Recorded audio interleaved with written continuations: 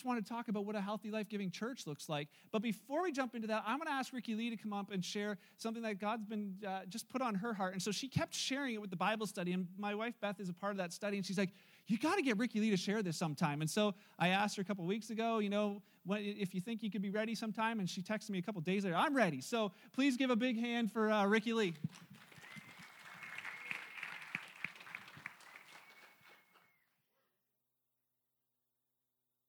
Good morning, everyone. That's my husband.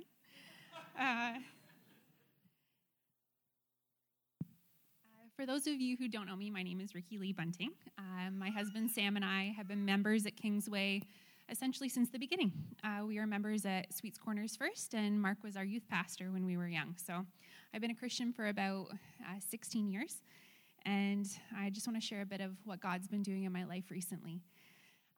About a year ago, I had seen a post that Kingsway had shared about an upcoming ladies' Bible study. And the title of that study was called, Lord, I Want to Know You.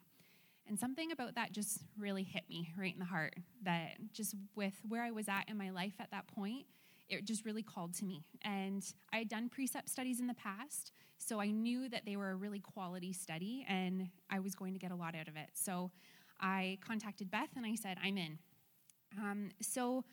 How precept studies work, or in this case, it was a Lord's study, they give you homework each day. So on the very first day, the author, Kay Arthur, writes, for these 42 days, we are going to study the names of the Lord so that you will know where to run to find help in time of need. The Father longs for you to know more of who he is, that you might more fully trust in the name of the Lord and rely on your God. Isaiah 50:10. Remember Jesus' prayer on your behalf just before he went to Calvary, that they may know thee, the only true God, and Jesus Christ whom thou hast sent. John 17:3. The goal of Paul's life was that I may know him. Philippians 3:10. How I pray it will become the goal of your life. So after she wrote that, she asked a question. If someone were to ask you to describe God, what would you say? Write down the words that come to your mind when you think of God. And if you look in my book, you'll see that I left it blank. I was in a place that I was broken. I didn't really know who God was. I felt ashamed that I didn't know what to write about my Creator, and desperate to know God better. I was in the midst of a really tumultuous time in my life. Between my husband's family and my own, we had lost 8 people in just a matter of about a year and a half. And I was also in the midst of a battle against postpartum depression and some really severe anxiety. And if I'm being honest, if I thought about who God was, I was afraid of him. I didn't doubt his almighty ability. I knew he was in power and control of everything. But I was doubting his nature, his good nature that people kept telling me about, but I wasn't seeing in my own life. I was honestly afraid that he was going to take away one of my kids, or they were going to get sick, or someone else that I loved something was going to happen to them. When you experience extreme loss, you lose that kind of immortality feeling that we often have, that, nothing bad will happen to me, because bad stuff did happen to my family, and I became very aware that it could. And I would start obsessively praying over my kids, just for God's protection, that he would keep them healthy. It almost became neurotic to a point. But as I began studying God's word through this study, I got to know the many facets of his character. So I met my Elohim, my almighty God, El Elyon, the Most High, the most sovereign ruler in all the universe, my El Shaddai, the all-sufficient one. And as I learned God's names, the brokenness in me began to heal. I learned to trust God again through this study, and with that trust came a hunger to learn more. God showed me that my obsessive prayer approach was actually me being in control. I thought that if I prayed enough, I was going to keep my children healthy, I was going to keep my family safe, and he showed me I wasn't really trusting him at all through that I was trying to maintain control. And I have to tell you, when God shows you something directly through his word, not just sitting in on a sermon or listening to a podcast or reading an author's book, all of those things are great because they can really speak to you. But when God himself reveals something through his word, through you studying, it is life-changing, and it will become part of your DNA. There's no forgetting it. now when I walk through different moments in my life, those truths are in me, and I won't forget them because he himself revealed that to me. It was at this time that I should give a bit of a background. We have a genetic condition, I guess you can call it, that runs in our family. It resulted in the loss of a very young family member. I carry the gene for it myself, so I knew that there was going to be a time that we were going to have to test our boys. We had the testing done in that summer before I started this study, and I have to say that during both of my pregnancies, I prayed nonstop that my boys would not have this gene because it can manifest itself to have big implications for our lives. And I just prayed that God would cut that gene off at me. So that fall, after I'd already been in this study, Sam and myself went to receive the results from the genetic results, and we found out that both boys tested positive. And I was devastated at first, I'm going to be honest with you. But there was this peace that I had that only God could have given me from what he changed in me. Because I'm telling you, that would have made me spiral in the past.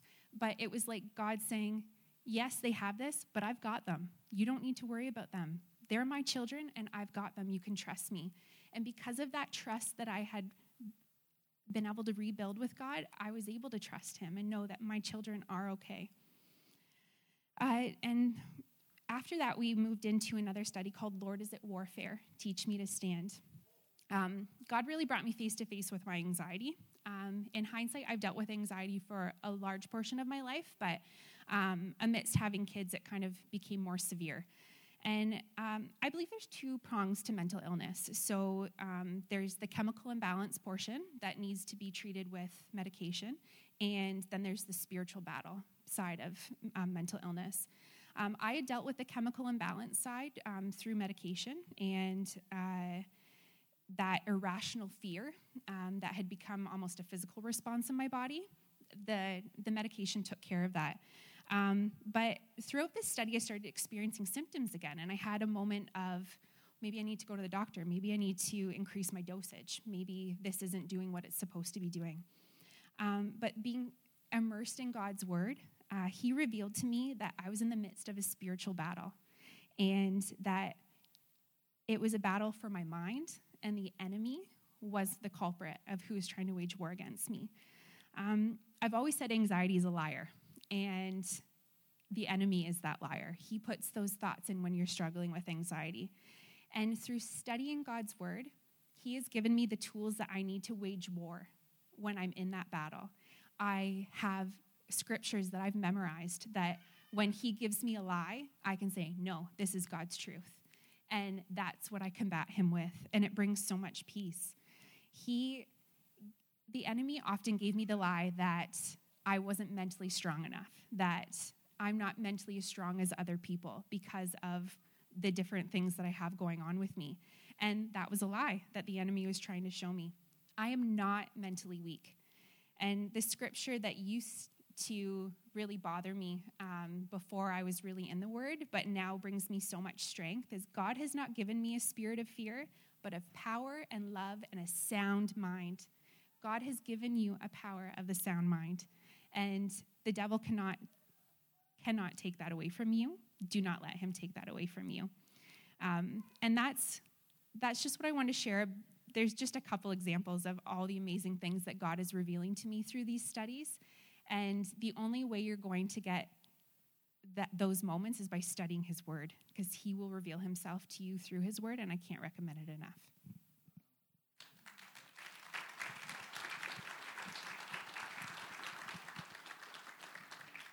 So proud. That's a proud youth pastor moment, when you see some of them turn out. That I should have just given you the whole hour. I don't know. Wow, I just love it. I don't know about you, but maybe that stirs something up in your heart and like, man, I wish that was me. I wish that I knew the Lord like that. You can. And that is our hope, that as we as a church, we realize that Jesus came to start something, and that's a picture of it. He came to start this thing called the church. He didn't come to start religion. He didn't come to start a whole bunch of rules. But he did come to start something. And he told his original followers, he said it to them this way.